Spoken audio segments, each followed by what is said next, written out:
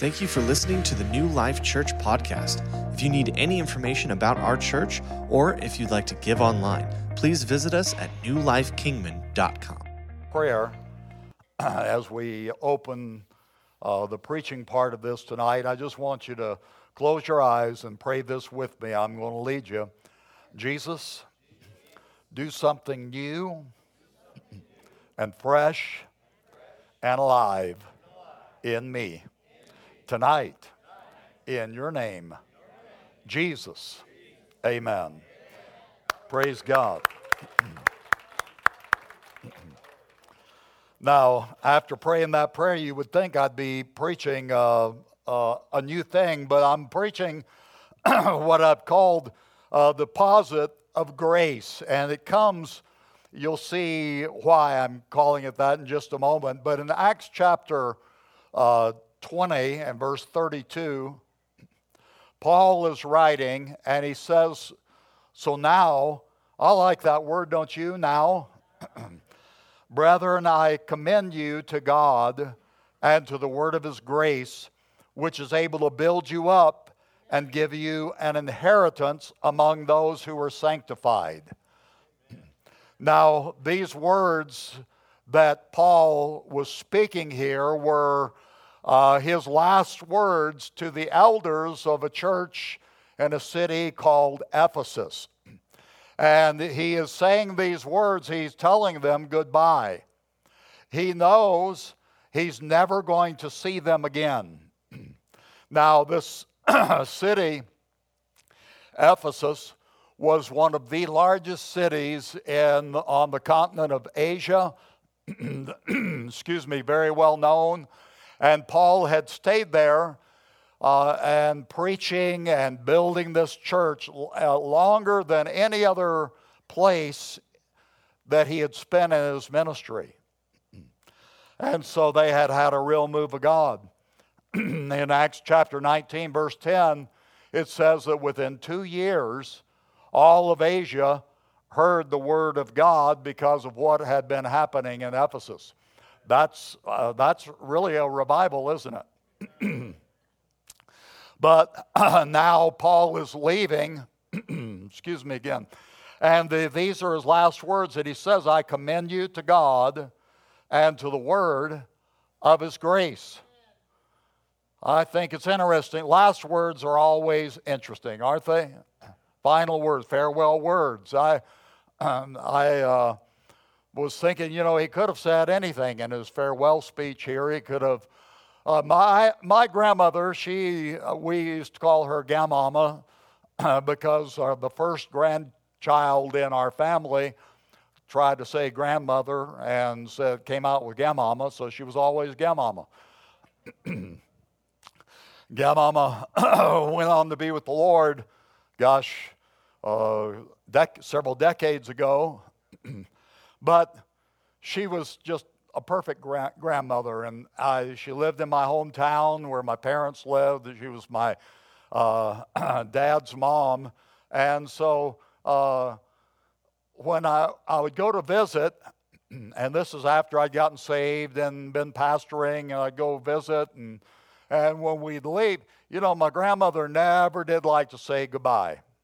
In fact, she would always say, don't say goodbye. It was something, it was like a bad omen or something. She didn't like that. She didn't like saying goodbye because goodbye sounded too final.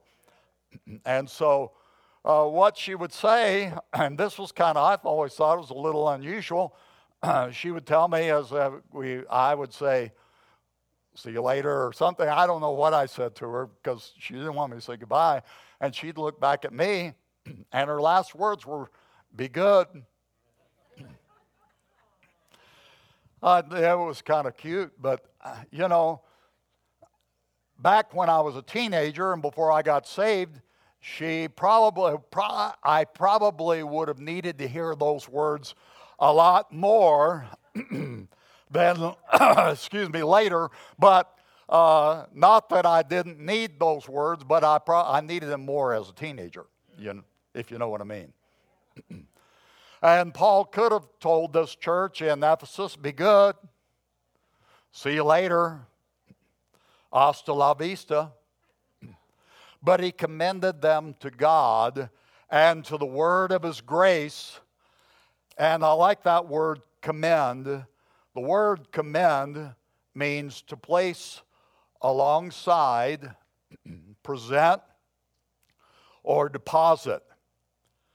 You know, the reason why we have banks is so we can make a deposit of what's valuable to us, our money, right? Well, if we have, let me put it this way, if we have money that we want to protect, we would put them in a bank deposit, because there has been a time where we trusted banks to protect the money that we put in them. Now, we're kind of wondering sometimes. But anyway, that's a different subject for hopefully never. But we make deposits of what's valuable to us. God has made a deposit into every one of our lives as his people, and that deposit is his grace. Everything that God does in our lives involves grace. And his grace is powerful. In Acts chapter 4, verse 33, it says, with great power, the apostles gave witness to the resurrection of the Lord Jesus, and great grace was upon them all. In Acts 6 and verse 8, it says, now Stephen, a man full of God's grace and power, did wonders and miracles, miraculous signs among the people.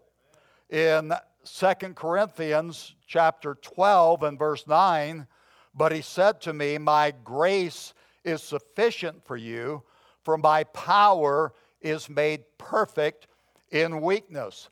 And then in Ephesians 3 verse 7, Paul says, I became a servant of this gospel by the gift of God's grace given to me through the working of his power.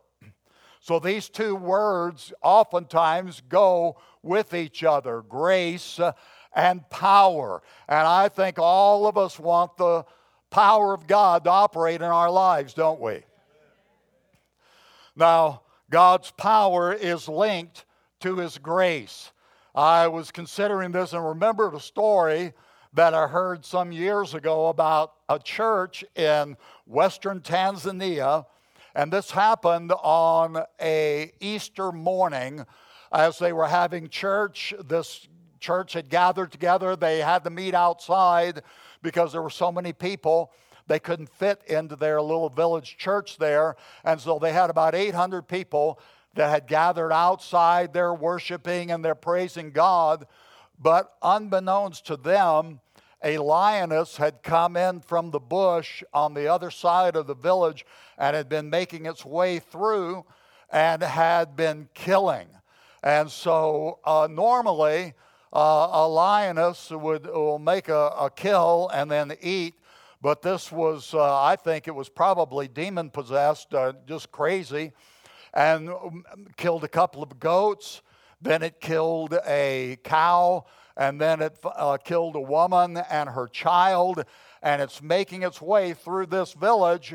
And so it's coming closer and closer to this gathering of believers. Now, the people in this village had called this church, these church people, the Mungu Mwema people, meaning God is good, because that's what they always said. They always said, God is good, God is good. And so now as these people in the village are, there are people crying, they're screaming, and some are watching this lion make its way toward these people, and they're thinking and saying, now we'll see what these Mungu Mwema people do.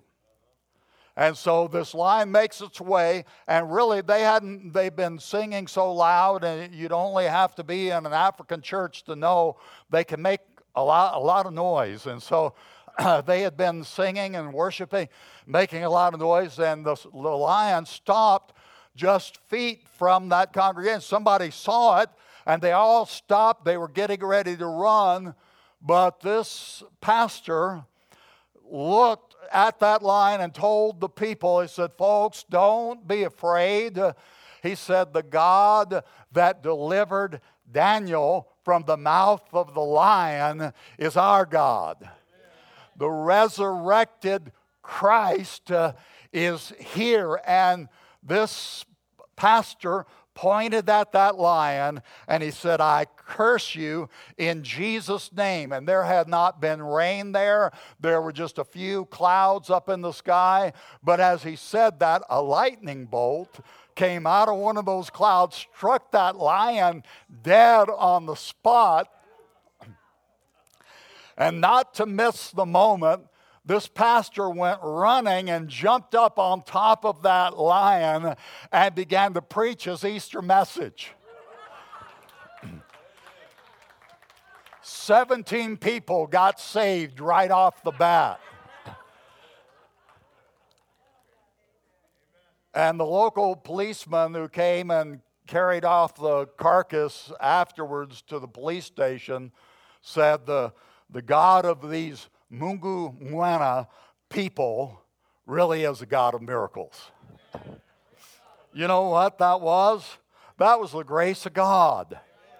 And that was the power of God. Grace and power are joined together. And so we need God's grace in our lives. We need God's power in our lives, don't we? Now, I want to kind of explore with you a bigger definition of grace. Grace, I've kind of always had a running definition in my mind going of what grace is, and it went like this: the undeserved, unearned, unlimited favor of God. And that is true. That's a good definition of what grace is. But while it's good in what it says that grace is, it doesn't necessarily tell us what grace does. And if we're going to get the most out of grace, and we want that in our lives tonight, don't we? If we want to get the most out of grace, then we need to understand what grace does. And two words that help define what grace does in us are power and ability. Grace is God's power and ability in us. And somebody say, give me grace, Lord. In 1 Corinthians chapter, John Poole is calling me right now.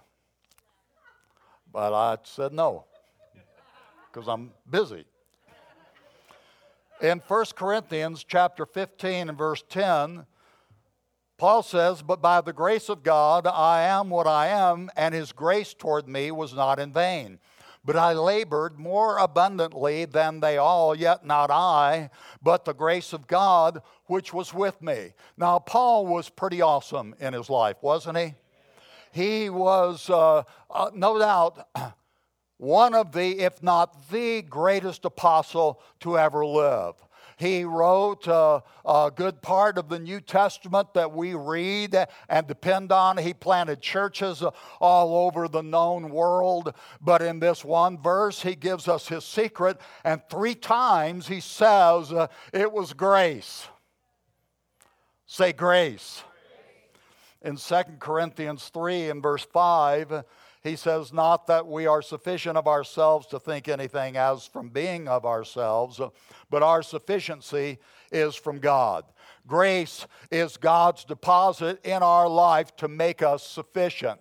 And tonight we need to lean on, rely on, and depend on God's grace.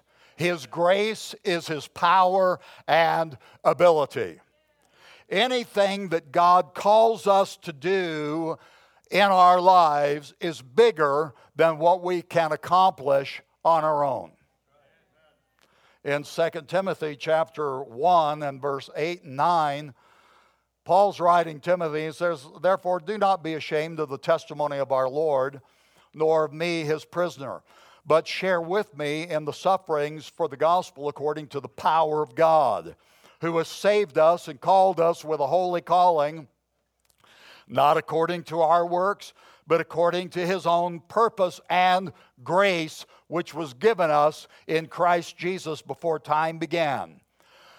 Grace is God's power and ability in us, making us, helping us to do what we could never do on our own before. This is really important for us to understand. And when I think along these lines, I think about just what I'm doing right now, preaching. Now, most of you have heard me talk about my childhood. When I was a kid in school, I didn't like standing in front of people. I hated standing in front of people. I'd take failing grades rather than give an oral book report in front of the class. And then after I got saved, God started dealing with me about being a preacher. And I thought, well, I really did. I thought, God, don't you like me? But I learned that he did like me and he did love me and that he could help me. And so, he did and it began to give me that grace that I needed. And I've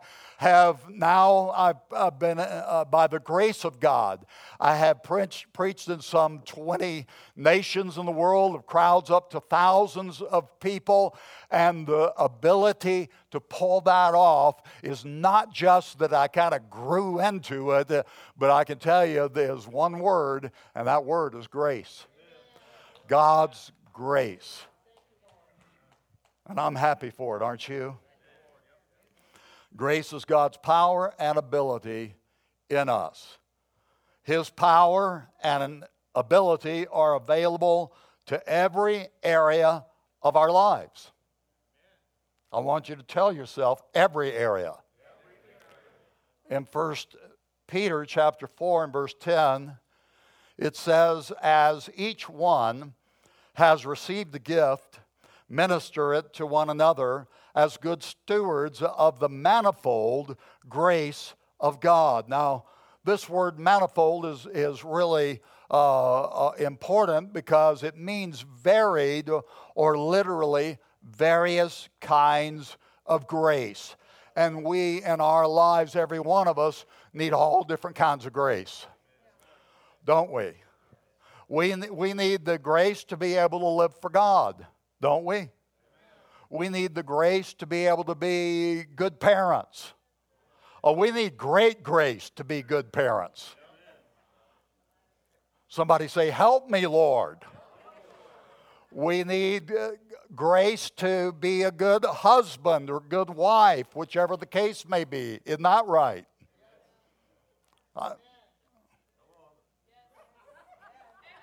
Thank you. We need grace to be able to do our jobs that we work for our living here in the world. Whatever we do and our work in the world, we need His grace.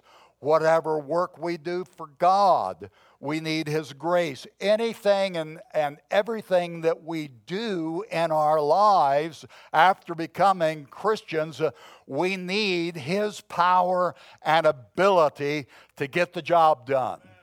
And that's what I'm telling you tonight, is that grace is God's power and ability that works in us to get the job done. Now, I want to focus on an area for just a little bit, and then we're going to pray. I want you to give me a little time. Say, you got a little time? Thank you. Grace is the power and ability to live a godly life. It is the only way we can live a godly life. And Romans 5:17, it says, for if by one man's offense death reigned through the one, much more those who receive abundance of grace and of the gift of righteousness will reign in life through one, Jesus Christ. Now, just as grace and power go together, they are inseparably linked. Grace and power. Just so are grace and righteousness inseparably linked. Because we are not going to pull off righteousness without grace. It's just not going to happen. And anybody who's lived for God for a week understands that. Isn't that true? Say, help me, Jesus. I came across this definition of righteousness in my devotions, and I like what it says. Says that righteousness is a state of him who is as he ought to be. Righteousness, the condition acceptable to God. Now I like that because it says the righteousness is the way we ought to be. And it's the way we are meant to be. It's where we are acceptable to God. And then Romans 5:17 tells us how we become righteous. It's because of the gift that we receive through an abundance of grace. Now, how many know it takes a whole lot of grace to make us righteous? Now, tell yourself, he's talking about you. Takes a lot of grace. That's why he uses the term abundance of grace. A whole lot of grace to make us righteous. The only basis for righteousness is through Jesus Christ. 1 Corinthians 1 and verse 30 says, "But of him you are in Christ Jesus, who became for us wisdom from God and righteousness and sanctification and redemption." We are not righteous because we're being, like Grandmama used to say, we're not righteous because be good.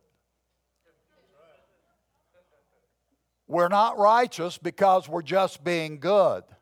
Righteousness really isn't about doing as much as it is about being. There are a lot of people who think righteousness is all about what we don't do.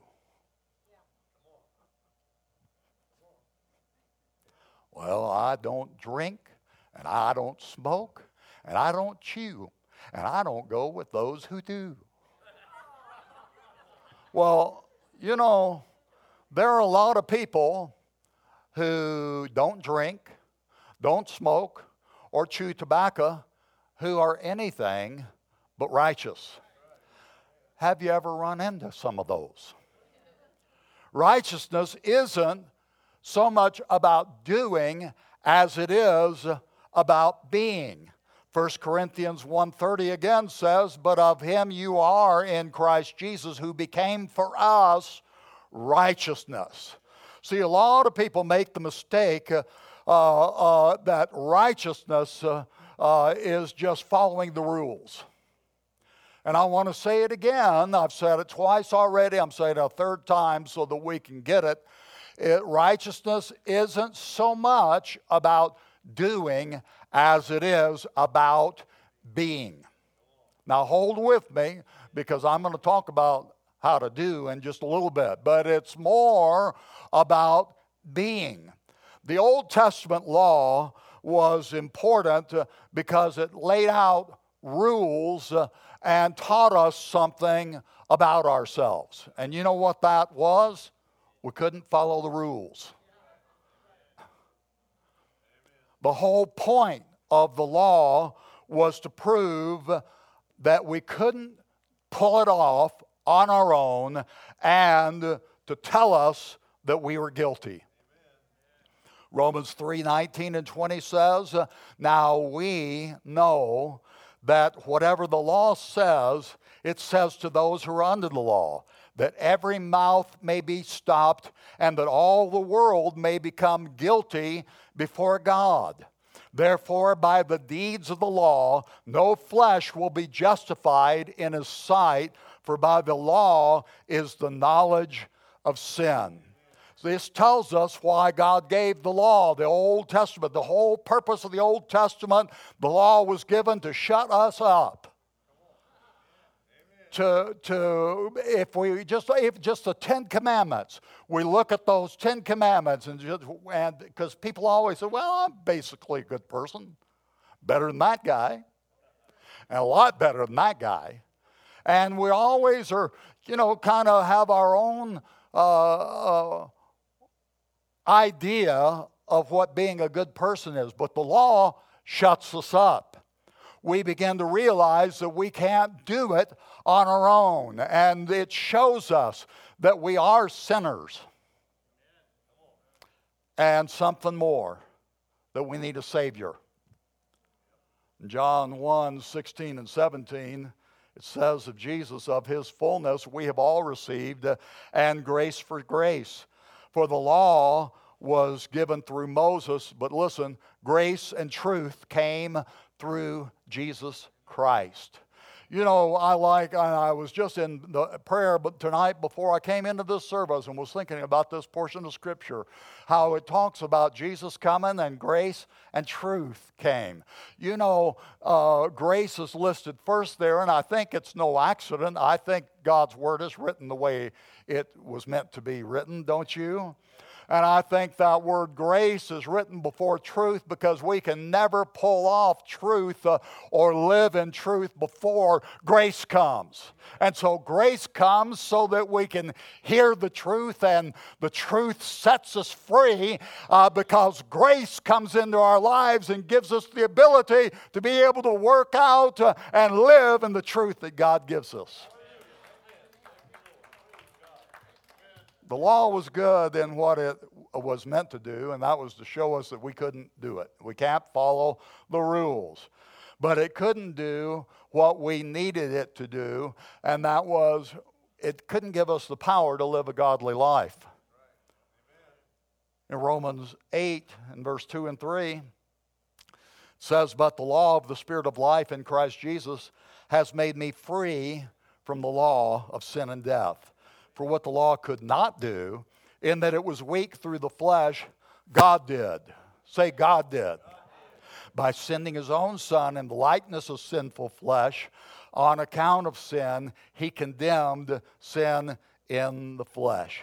We need to know why grace is so important for us to get. It's not just to get us saved. We do need grace to get us saved. How many know you got to have a whole lot of grace to get saved? It's grace. It's by grace through faith that we get saved. But we need grace more than just to get us in the door. We need grace to help us walk the walk. Got to have grace. We need grace to live, don't we? It's why Paul wrote, you know, in every letter that Paul writes, he begins it by saying something like he did in Romans 1, verse 7, grace to you.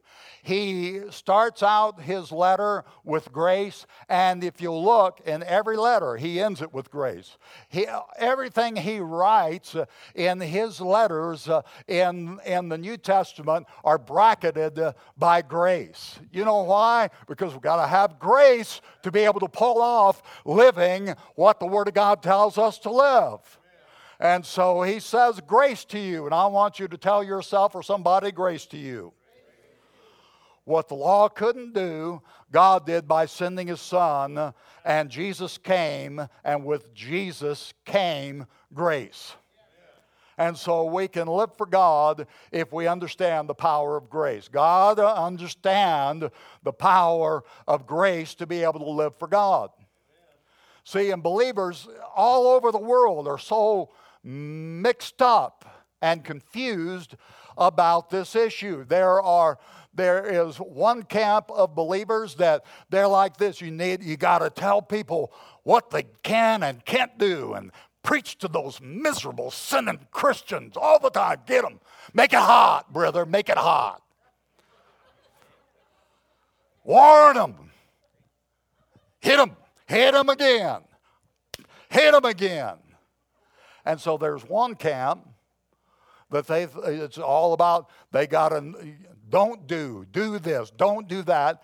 And you know, instruction in righteousness is important. But I'm telling you, what the Old Testament proved to us, that just knowing what to do and what not to do isn't going to help us. In fact, you just by knowing what to do doesn't make us right. It really does just make us wrong. Because we can't pull it off without grace.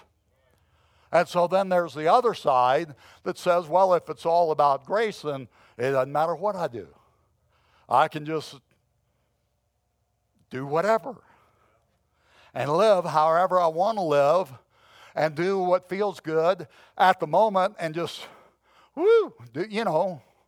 because grace. And listen, both of these extremes are wrong.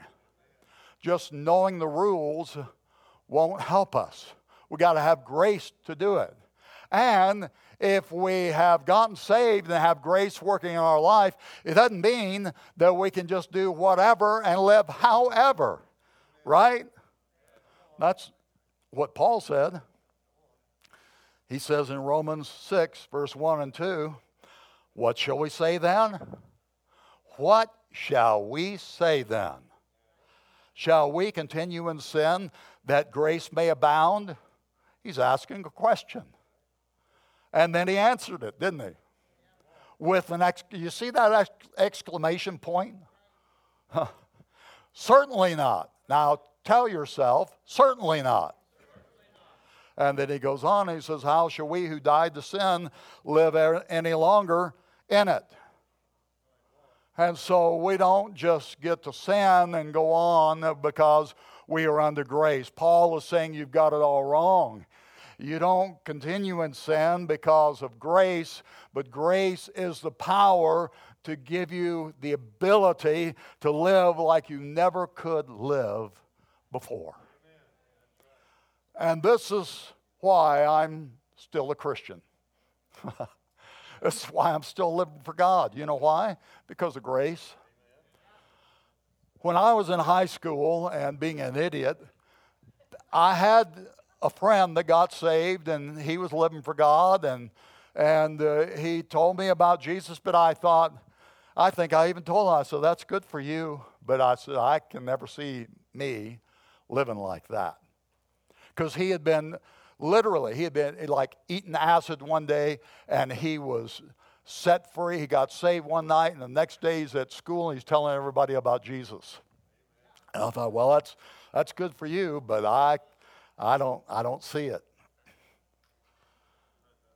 Because I couldn't see myself living a life for God. It just didn't compute. I didn't understand it. You know why? Because I hadn't gotten saved yet. I was trying to project myself living for God before I had Jesus living in my heart. You know what I mean? My dad found an empty beer can in his car one night after I'd gotten back from being with some friends of mine. I don't know how that beer can, no, that's not true. I told him I didn't know how that could be because I didn't tell him this, but I was really careful about inspecting the car, and when I got home and somehow or another, so my dad told me I found an empty beer can in the trunk of my car. And he said so. And I looked at him, I was stunned because I couldn't believe one of my idiot friends had left an empty beer can in the trunk. And so me being the smart guy that I am, I said, well, what brand was it? And he said it was Country Club malt liquor. That's what it was, the shorts. I used to get those because you didn't have to drink as much. It had more bang for less. And when he said that, then I was just dumbfounded. I go, oh, well, man, I don't know. And my dad said, all right, you're grounded. You can never use the car again unless you promise me you won't drink. And then I was trying to be, the way I was super, like honest by saying, I can't do that. And so I went back to my room and I thought about it for a day or so. And I thought, well, man, I'll just be stuck in this bedroom for the rest of my life. So I promised my dad, and that was something big. I didn't like breaking my word to my dad. So I promised my dad, I said, okay, I promise I won't drink and drive again. And then the next weekend we were out partying, but I will say I kept kind of half. I had my friend drive.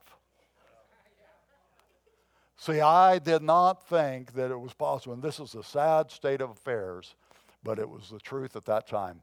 I didn't think that I could live without either drinking, getting drunk, or getting high. Just didn't think it was possible. But you know what happened? About a year and a half later, I got saved. And when I got saved, grace began to move in my life. And do you know that within that first week after getting saved, that drinking and getting high wasn't a problem again, because grace began to move in my life. Now, we're going to pray in just a moment, but I say, a lot of things cleaned up within that first week or so. But there are other things that God had to deal with in my heart and life over the process of time. And you know what? Truthfully, He's still working some things out in my life. Now, I know that's shocking to every one of you, but I still need the grace of God. I need the grace of God to be friendly. I need the grace of God not to be bitter. I need the grace of God not to be angry. I need the grace of God that working in my life to be the kind of person God wants me to be, and so do all of us. Can you say amen? Amen. Praise God. Great grace is available to each and every one of us. And we're going to bow our heads and close our eyes right now. Praise God. If you do that, heads bowed, eyes closed, no one looking around for a moment. Praise God. The grace of God is powerful. Grace comes with power. And the only way for us to get saved is by grace. And tonight, if you've never given your life to Christ, or if you're listening to this online, if you've never asked Jesus into your heart, or you've been away from Him and you're not where you should be with God, nobody looking around for a moment, if you'd say, I want to ask Jesus to forgive me of my sins, come into my heart, I need His grace for salvation right now and forgiveness. Will you slip your hand up where I could see it and know to just include you in this prayer before we close out? God bless you. Praise God. Anybody else? Those that are, God bless you. You can put your hand down. Amen.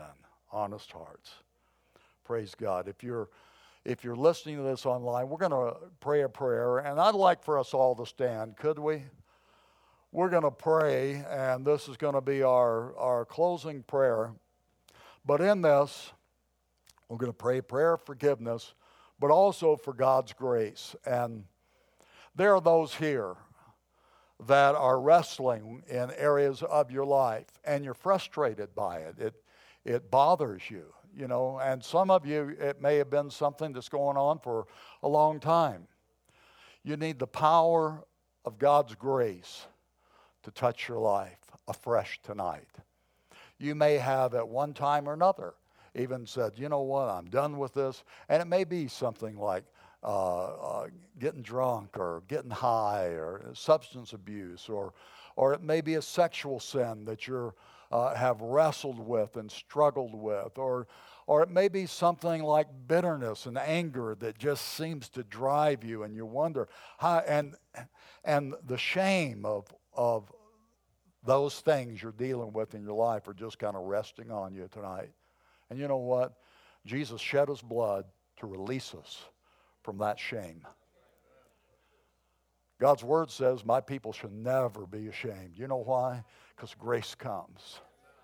And that grace is ability. It's not an excuse to do whatever we want. It is the power and ability of God to be able to live the life that God calls us to live. And I'm telling you, everybody here, we can have that grace that overcomes. Say power. Let's pray tonight. Would you just repeat this with me? Lord Jesus, thank you for dying on the cross so that I could be forgiven. I ask you tonight for your forgiveness over every area of my life.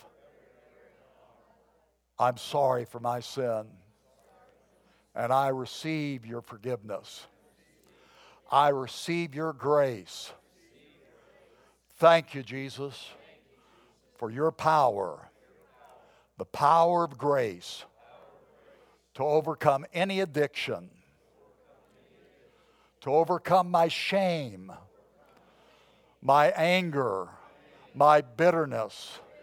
I am free by the power of your grace, and I thank you for it. I receive grace in Jesus' name. Amen. Would you give the Lord a big clap and thank Him?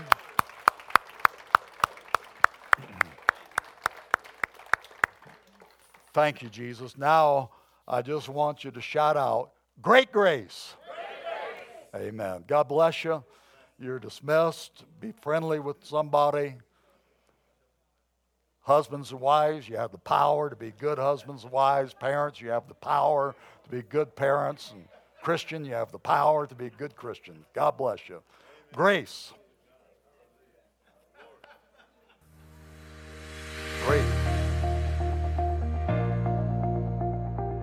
Thank you for listening to the New Life Kingman podcast. We can't wait to see you next week.